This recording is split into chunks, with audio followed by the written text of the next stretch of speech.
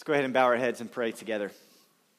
Heavenly Father, we do come to you this morning with the grateful confidence that we believe you will hold us fast. We thank you for saving grace, the grace that calls us out of sin and darkness, the grace that transforms us and makes us new, and the grace that keeps us and preserves us to the end. We thank you for the grace that gives us endurance and secures our faith even in times of testing and trials. And Lord, we know that one of the means by which you keep and preserve and strengthen your servants is through the preaching and teaching of the word. So we ask now that you would work in the teaching of your word, work today. Do work in our hearts to conform us to the image of your Son and to fix our eyes on Jesus Christ. Lord, we come eager and expectant to receive more of your grace. We pray all this in Christ's name. Amen. Please open your Bibles this morning to the book of James. Over the next couple months, we're going to be studying through this letter. The book of James is a letter that was written by a man named James. And James was the half-brother of Jesus. Half-brother because Joseph was James's biological father while he was not Jesus' biological father. We know Jesus was born of a virgin, but they grew up together. But during Jesus' ministry, this man James, the author of this letter, had been a skeptic. John chapter 7 verse 5 tells us that not even Jesus' brothers believed in him. But all of that changed after the resurrection.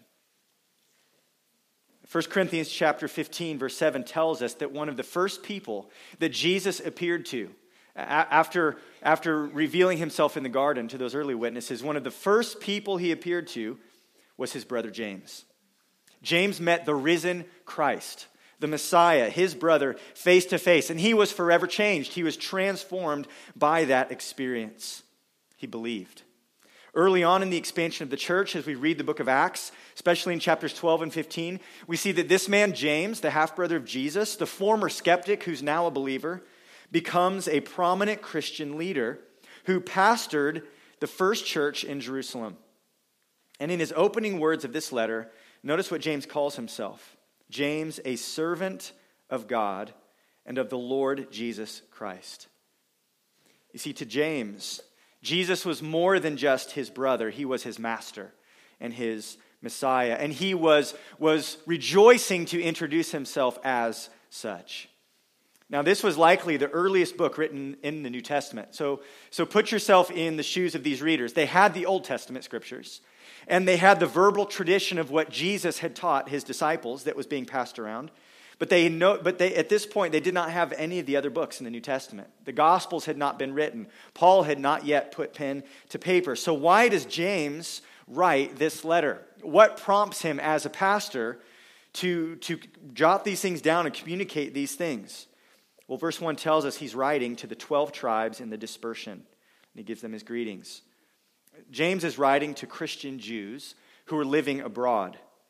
Due to persecution in the early church, many members of James's church were now scattered across the Roman Empire.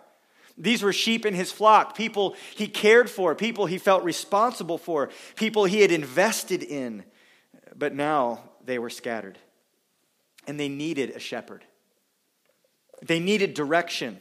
And so James writes to stabilize them for the trials that they were facing. He writes to correct the doctrinal problems and the moral problems that threatened their spiritual health. And this is why James's writings are so valuable to us today. We need this book.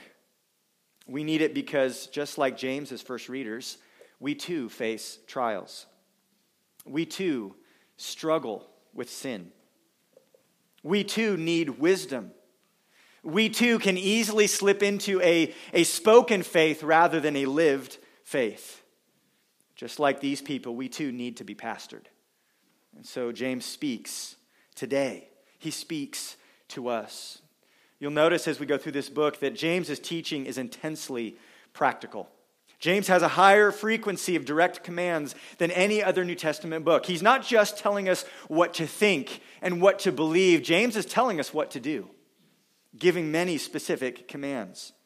James's teaching is also very vivid. Just like Jesus, he draws on his surroundings to illustrate the spiritual truths that he's wanting to get across.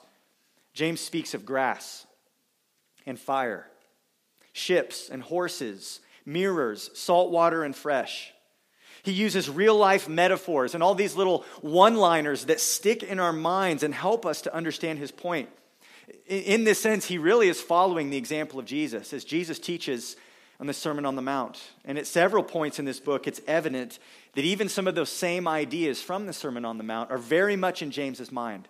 And he wants to explain them and apply them to his readers. James is also very concise. He likes to make a point and then move on. Maybe some of you wish your pastor were more like that. James moves quickly on to new topics, unlike some of Paul's letters. Paul will often give an expansive treatment of one singular theme and show how everything sort of weaves together. But James is a little bit different, and in some ways, his letter is more like the Old Testament book of Proverbs, both in its content and in its style. James quotes from Proverbs and places a high value on wisdom and seeks to show us many different areas of life that wisdom touches on. Because of the variety of topics that James addresses, it can be somewhat difficult to find a unifying theme for this book because there's all these smaller sections throughout this book that really can stand on their own. But I do think there is a broad principle that ties all of James's teaching together, and it's this. The point of the book, which is not necessarily the specific point of this sermon, but the point of the book that we'll refer to time and time again is that genuine faith affects all of life. That's his thesis, if you will. That genuine faith will affect all of life. As we walk through this book, we'll see that faith controls how we respond. It controls how we respond to trials, how we respond to the word, how we respond to other people, and how we respond to the grace of God. We'll see that genuine faith will control what we do, how we use our tongue, how we speak, and how we express wisdom. That genuine faith will control what we love. It will focus our loyalties. It will impact our planning. It will adjust our view of wealth. And that faith will even control how we persevere. That it will sustain personal endurance. That faith will motivate the way we pray and will even prompt us to intervene with those who are struggling with sin. Maybe James would ask you this morning, what is the one thing that affects everything in your life? What is it that drives your decisions? What is it that it motivates your actions? What is it that controls your responses to the various circumstances in life? What is it that shapes your values? Is it your own desires? Is it maybe your fears? Is it the pressure of circumstances and that instinct we all have for self-preservation? Or is the one thing that affects everything in your life your faith in the risen Savior, Jesus Christ? I think that's the question James would ask us. Do you believe that Jesus is the Son of God, that he died for sin, that he rose again, and that all of his promises are true? Because if you do, then no part of your life can remain unaffected. James is not a fan of compartmentalized Christianity. His premise is that if Christ is truly your Lord, then there is only one way to live. A life of genuine faith will be fully submitted to God, fully trusting in his promises, fully committed to the way of wisdom, and will therefore produce good works. James was intent on seeing this kind of faith manifested in the lives of his readers. So right out of the gate in chapter 1, how should this genuine faith affect our lives? Well, James tells us in the opening words of his letter that faith controls how we respond to trials. I want to look at verses 2 through 4 this morning and sort of reflect on what James has to say to us. Let's read our text together. Count it all joy, my brothers, when you meet trials of various kinds. For you know that the testing of your faith produces steadfastness. And let steadfastness have its full effect, that you may be perfect and complete, lacking in nothing. The fact that James begins the book with this theme, this idea of trials and testing, and the fact that he returns to this theme multiple times in the book indicates that most likely the people he's writing to were facing trials. They were in the middle of difficulty. They were the 12 tribes of the dispersion, according to verse 1. Scattered Jewish believers who were experiencing prejudice as they were now foreigners living in a distant land. They experienced poverty. They experienced even persecution for their faith. And James knows they need to be strengthened as they face these trials. All of us know the reality of trials. Some of you in here deal with chronic pain and illness. Many of you have lost jobs. Some of you are just trying to survive a job that you hate. Or maybe the long hours at home with small children, or the constant grind of financial pressure. Some of you might be in the middle of a painful and difficult marriage. I know some of you have wayward children. Some of you deal with unwanted singleness. The mathematical reality is that half of us who are married will one day bury our spouse. And some of you already have. Many of you have already buried parents. The rest of us will in the future. And some have even buried a child. Or maybe you lost one who was too small for a funeral. This is why James approaches trials not as possible events, but as inevitable experiences of life. He doesn't say if you meet various kinds of trials, but simply when. All you have to do is live long enough and you will suffer. James knows this. And so he starts his letter by exhorting us with this truth, that faith frees us to respond to trials with joy.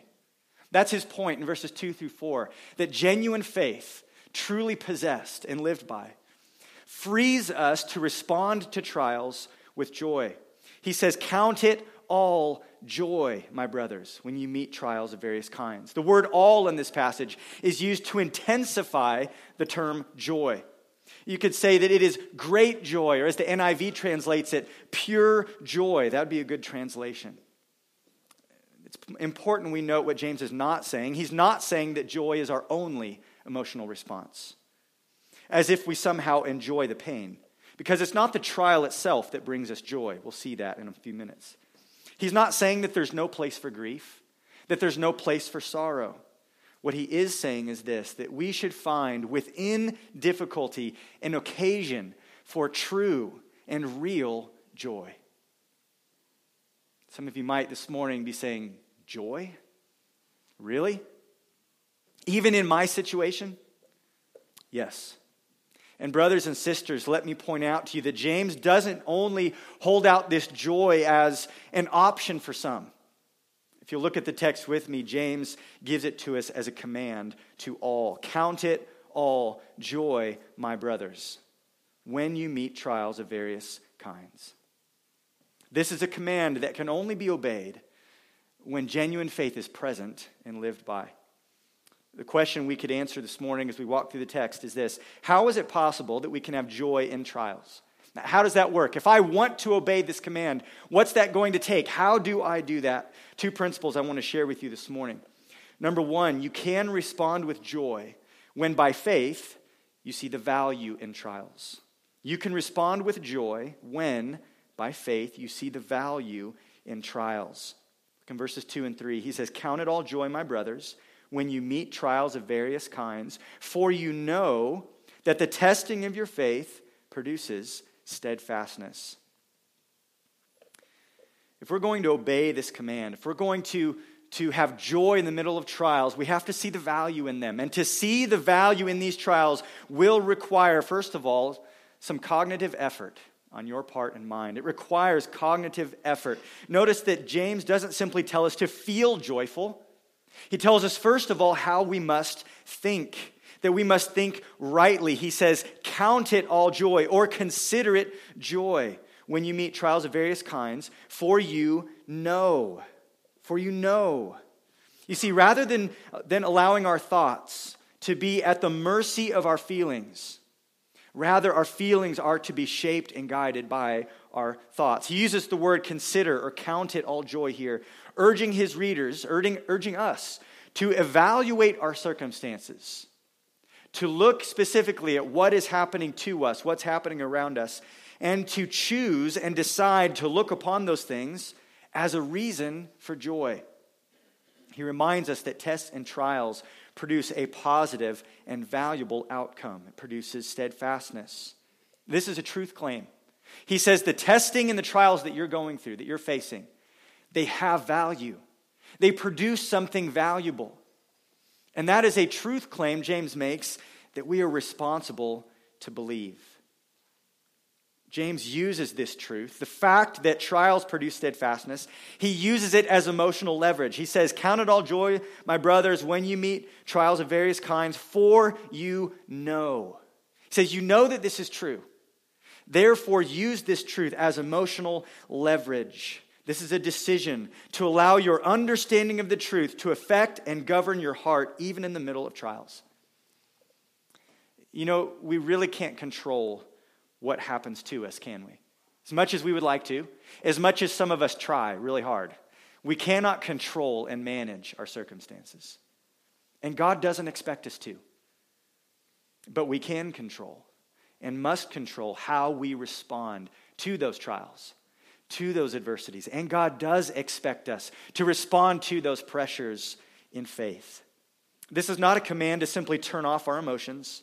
It's rather a command to guide our emotions into truth so that we rightly feel what we ought to feel in the middle of trials. What James knows as a wise pastor is that it is essential when you and I face difficulty, various kinds of trials, whatever you may be facing, it's essential that we believe there's value in it. That's faith, to believe there is value in our trials. Don't let unbelief rob you of the comfort that comes when you know what you're going through matters, that it's meaningful, that it has value, that it has purpose. To obey this command of counting it all joy requires that we discipline our minds to think according to the truth, that we know that God is doing something valuable, and that we believe in what God says.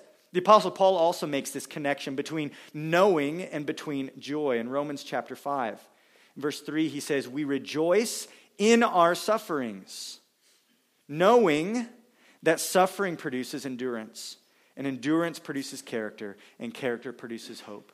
Paul has the same logic. We rejoice even in the middle of pain, even in the middle of sufferings, because we know something that's true, and we believe that it's true. And that truth provides us with the emotional leverage to have joy even in the middle of sorrow and suffering.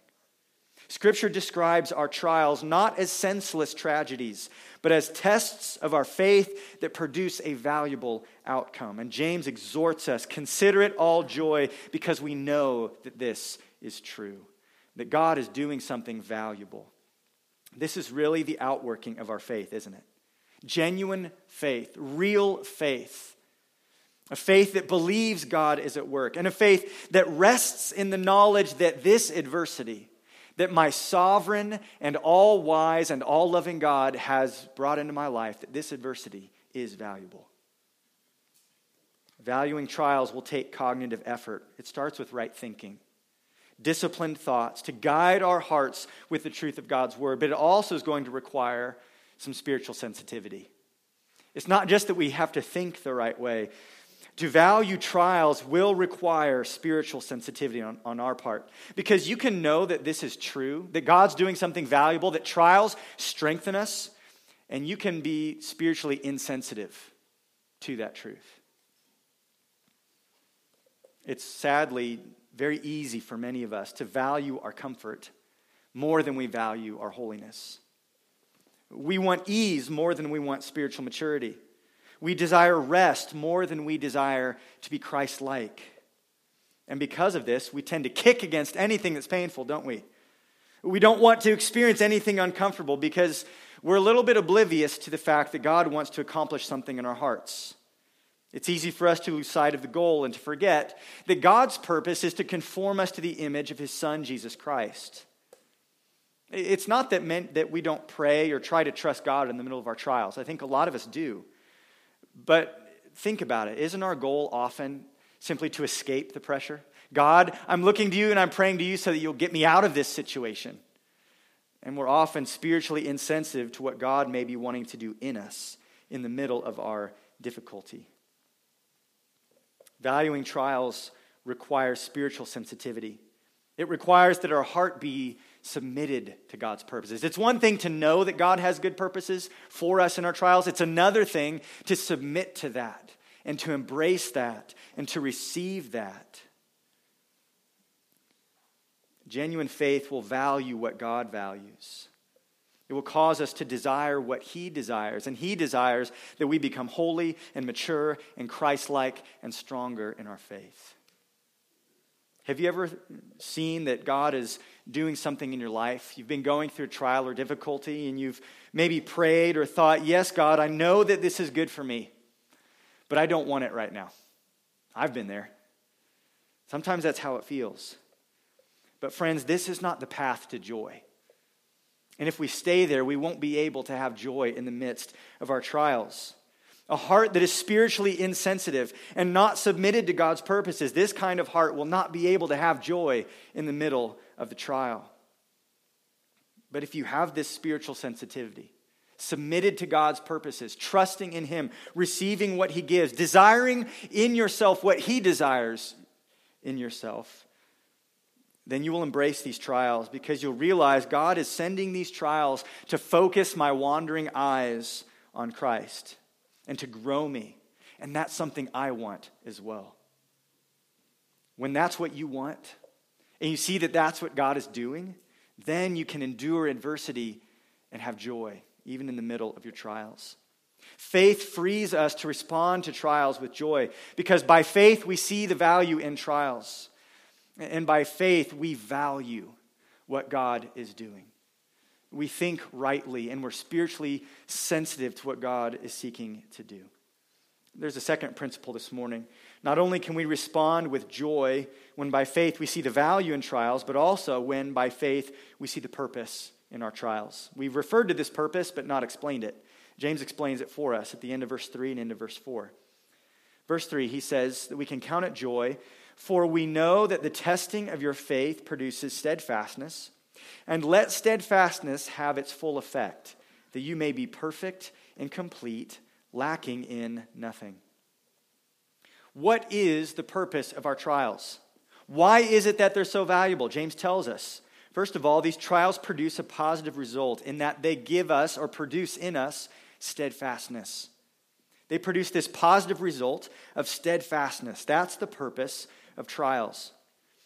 Now, when I was studying through this is years ago even, thinking about this, chewing on this almost seems counterintuitive, doesn't it? That somehow our faith being challenged and our faith being tested, that would produce steadfastness, because it seems like trials would threaten that, doesn't it? It seems like our faith being burdened and tested and stretched would put our faith in jeopardy. That somehow that could undermine our faith or weaken our faith or destroy our faith. We tend to see trouble as the enemy of faith.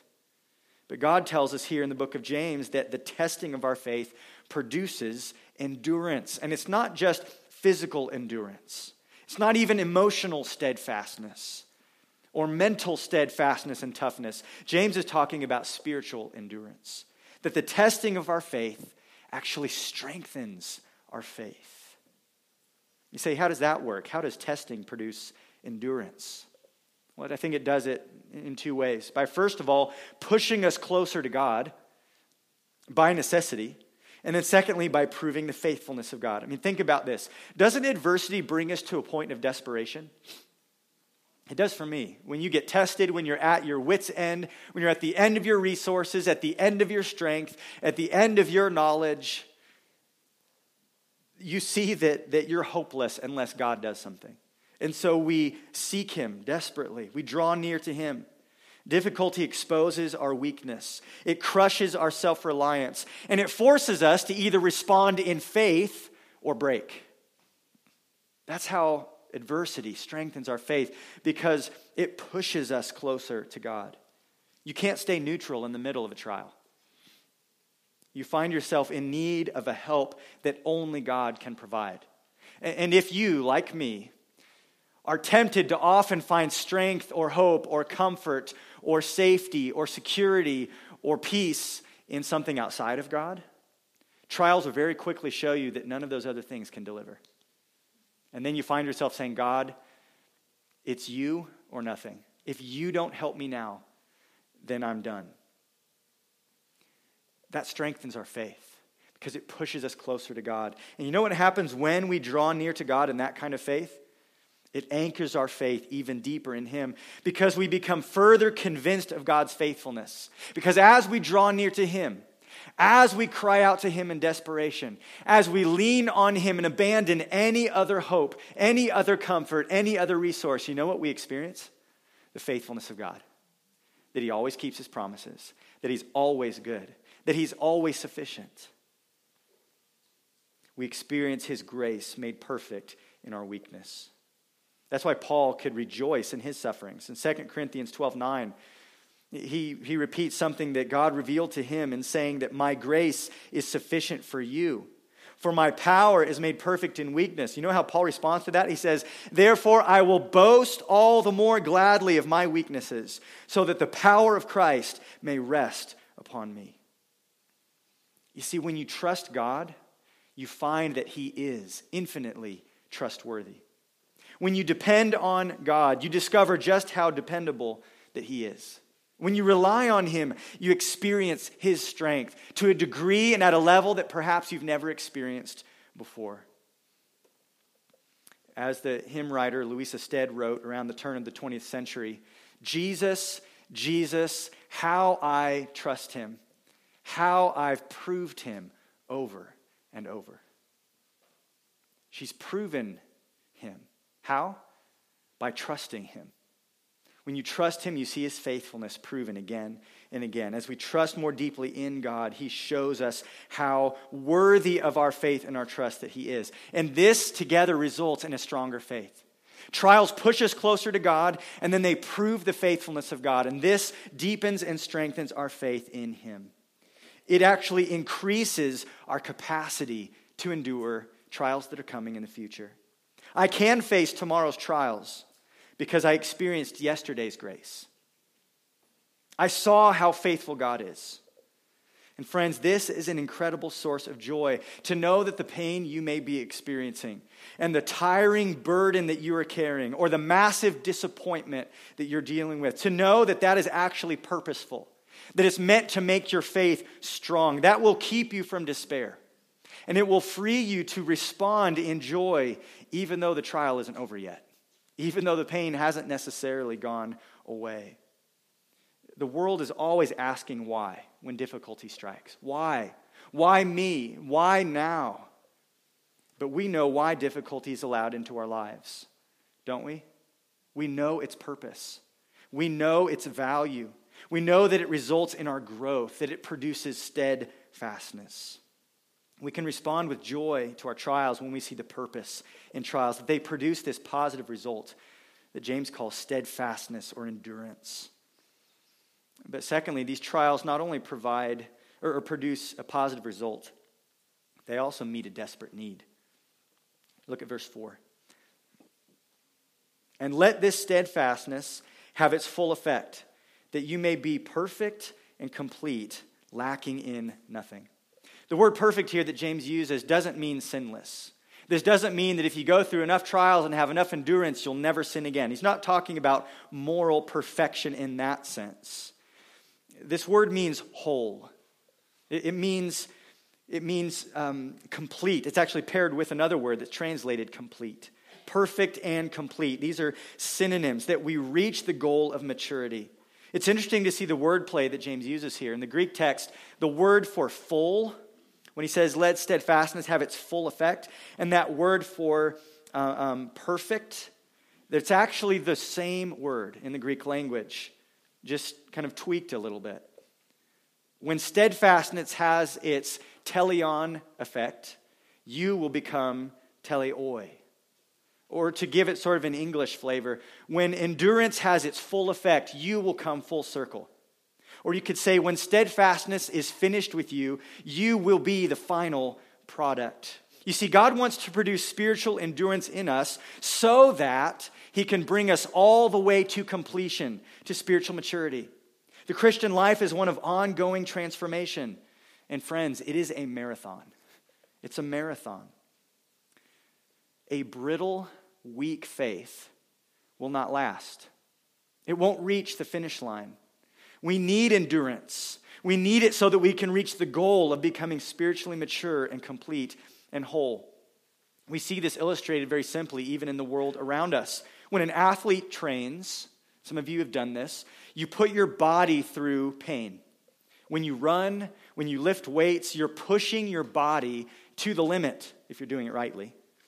And then as you train, as you push yourself to the limit, as you go all the way to the point of muscle tissue breaking down and the capacity of your lungs being painfully expanded, when that happens and you hit those limits again and again, what happens is your limits actually change. You're able to run faster or farther. You're able to lift more. You're able to jump higher, able to hit harder. But if you quit during the pain of training, if you quit because it doesn't feel good, then that will guarantee you will stay weak, you will never change, you'll never get stronger, and you won't have what it takes to finish the competition. Friends, endurance, spiritual endurance, the endurance of faith is essential for the Christian life. Hebrews 10:36 says that you have need of endurance. This is the same word. You have need of endurance so that when you have done the will of God, you may receive what is promised.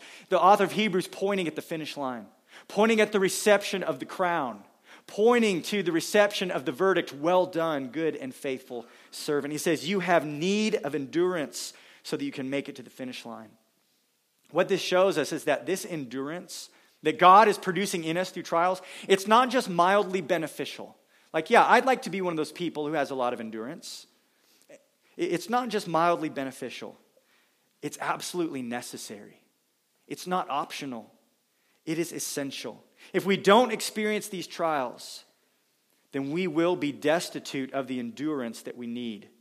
And we will actually be deprived and lacking. Look at verse 4. We could flip this around and read it negatively. If you don't have steadfastness, and if that steadfastness doesn't produce its full effect, then you will not be whole or perfect. You will be incomplete, and you will be lacking many things. Friends, this is why steadfast endurance is so important, because we have to stay in the battle. This endurance keeps us from quitting and allows us to experience the growth that comes through the pain of difficulty.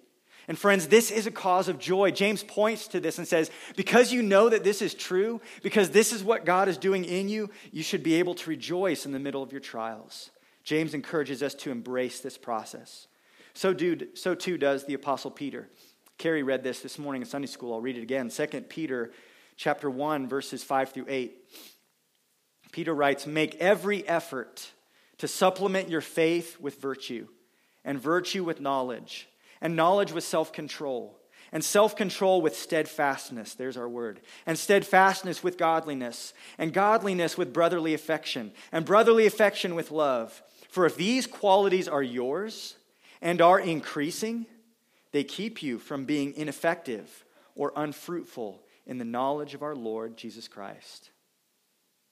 Peter also knows that if it were not for this pattern of growth, adding one thing to another as we could become more mature, more grounded, stronger in our faith, if that doesn't happen, we will be incomplete. We will be immature. We'll be partially developed. And we will risk, according to 2 Peter, becoming ineffective and unfruitful.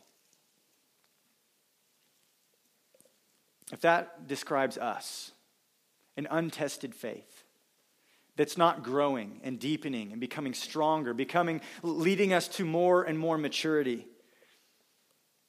then this kind of faith will have less of a transforming effect on our lives, and it will have less of an appeal to the world.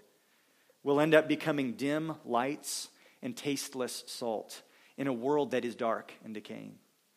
You see, God uses trials to make us what we need to be, and to build our faith and endurance, to preserve our souls to the end. I will even go so far as to say this, that Jesus, as the author and finisher of our faith, that one of the means by which he keeps us is by preserving and deepening our faith. Those who are truly saved, those who belong to Christ, will never be lost. He keeps us. But one of the ways he does this is by deepening, strengthening, and preserving our faith. 1 Peter chapter 1, verse 5 says that by God's power, we are being guarded through faith for a salvation ready to be revealed in the last time. You see, the testing and the strengthening and the deepening of our faith is not just optional. It's not just mildly beneficial. It's essential. It's essential, and it is God's purpose for us. This is God's purpose in our trials. We can rejoice in the middle of our trials when by faith we see the value in our trials and we see the purpose in our trials. We see what God is doing. So let me ask you today, how are you responding to trials? Is there joy? Is there joy? Not joy exclusively, over and against sorrow or groaning, but is there real joy even in the middle of those things? To those of you who may be facing trials today and you feel swallowed up in discouragement and grief, I want to invite you to come and believe. To respond today with faith. Exchange your fear and your doubt for a deeper faith in Christ. When you murmur and complain in the middle of your trials, you're showing that you don't value God's plan to accomplish your good and His glory through your pain. And you're showing that you don't believe that He knows what is best, and He's actually working to strengthen you and mature you and perfect you. Friends, if we respond that way, that is at best weak faith, and at worst, dead faith. James will later talk about a kind of faith in the book of James that has no power to save. A faith that is not genuine. A faith that is not real. If you have no true faith in Christ, and if today God is revealing to you that you need real faith, that you've never looked to Him like this before, then I urge you to cry out like the tax collector in Luke chapter 18. He beat his chest and hung his head and cried out, "God, be merciful to me, a sinner." This is the prayer of faith, and it's where it all starts. You need the kind of faith today, if that describes you. You need the kind of faith that looks to the cross for salvation. Because then and only then will you be reconciled to God and in a position to look to Him as you run the race, in a position to receive His strength and His grace to help you persevere. But first and foremost, you need to know Him. You need to have your sins forgiven. You need to be born again. If you have a dead faith that cannot save, come to Christ today and believe. If you are His child today, but perhaps you feel your weakness, and you see that your faith needs to grow, and that you are in need of change, then I would invite you to cry out like the Father in Mark chapter 9 who said, "I believe, help my unbelief." God, our Father, is gracious. He is patient. He is slow to anger, and He is abounding in steadfast love. And He desires to purify your faith and to strengthen your faith and to deepen your faith and to mature your faith. So open your heart today to His Spirit and allow Him to take these truths that we've seen in this text and to change you. Commit yourself today to embrace the value and the purpose of trials with joy, to fight for faith in these promises, in these truths. James will continue this theme of testing throughout chapter 1. I want you to look down at verse 12, because here's how he concludes this section on trials and testing. In verse 12, he writes, "Blessed is the man who remains steadfast under trial. For when he has stood the test, he will receive a crown of life, which God has promised to those who love Him." This is the good news and the hope for those of us who know Christ. That no matter what happens, no matter what trial comes, God has promised that all who are truly in His Son, all who endure to the end, that we will receive the crown of eternal life. And this truth overshadows any trial we may face, no matter how massive our losses may seem in this life. There is a crown and a reward coming, a joy coming that is worth it. It is worth it. And it is coming. And we can look to that with hope, with expectancy. This is a gift that has been bought with the blood of our Savior. Let's never ignore it or forget it. Let's stop looking for our reward and our ultimate joy in the here and now, and look to the finish line, to what God has promised, and strive for that, and keep running the race towards our Savior, trusting in his purposes, trusting in his promises, submitting to what he wants to do in us. May the Holy Spirit enable us today to see in God's word through eyes of faith his good and gracious purposes, so that as we face trials and tests, we will be able to count it, consider it all joy. God, as we look in your word today, we ask that you would help us to believe the truths that we've seen. Strengthen our faith. God, I ask that if there are those among us today who have felt the conviction of your Holy Spirit, if their unbelief, their worldly perspective has perhaps been exposed, I ask, God, that you would meet them with your grace. I ask, God, that you would enable them to look to Christ and to hope in him. Lord, we know that our afflictions are good because they push us closer to you. And they bring us to a point of experiencing your faithfulness and your grace in deeper ways than we ever have before. Lord, forgive us for making an idol out of comfort and ease. Forgive us for often being spiritually insensitive to what you want to do in us. I pray that you would give forgiving grace to us today. And Lord, we also ask for the grace that strengthens us to endure. Lord, we believe. We believe that you're good and that what you're doing is good. But we pray that you would help our unbelief. Help us in those moments of despair or doubt to remember your promises, to remember what's true, and to choose to bring our thoughts and our emotions underneath the authority of your word. I pray, God, that you would grant us real joy, even in the midst of our sufferings, a joy that will glorify you, a joy that will shine brightly as a testimony in this world, and a joy that will strengthen us to continue running the race. Lord, our desire is to live a life of genuine faith, that our faith would touch every response, every attitude, every desire, every action. We pray that you would grow us and change us into the image of your Son by your grace and for your glory. Amen.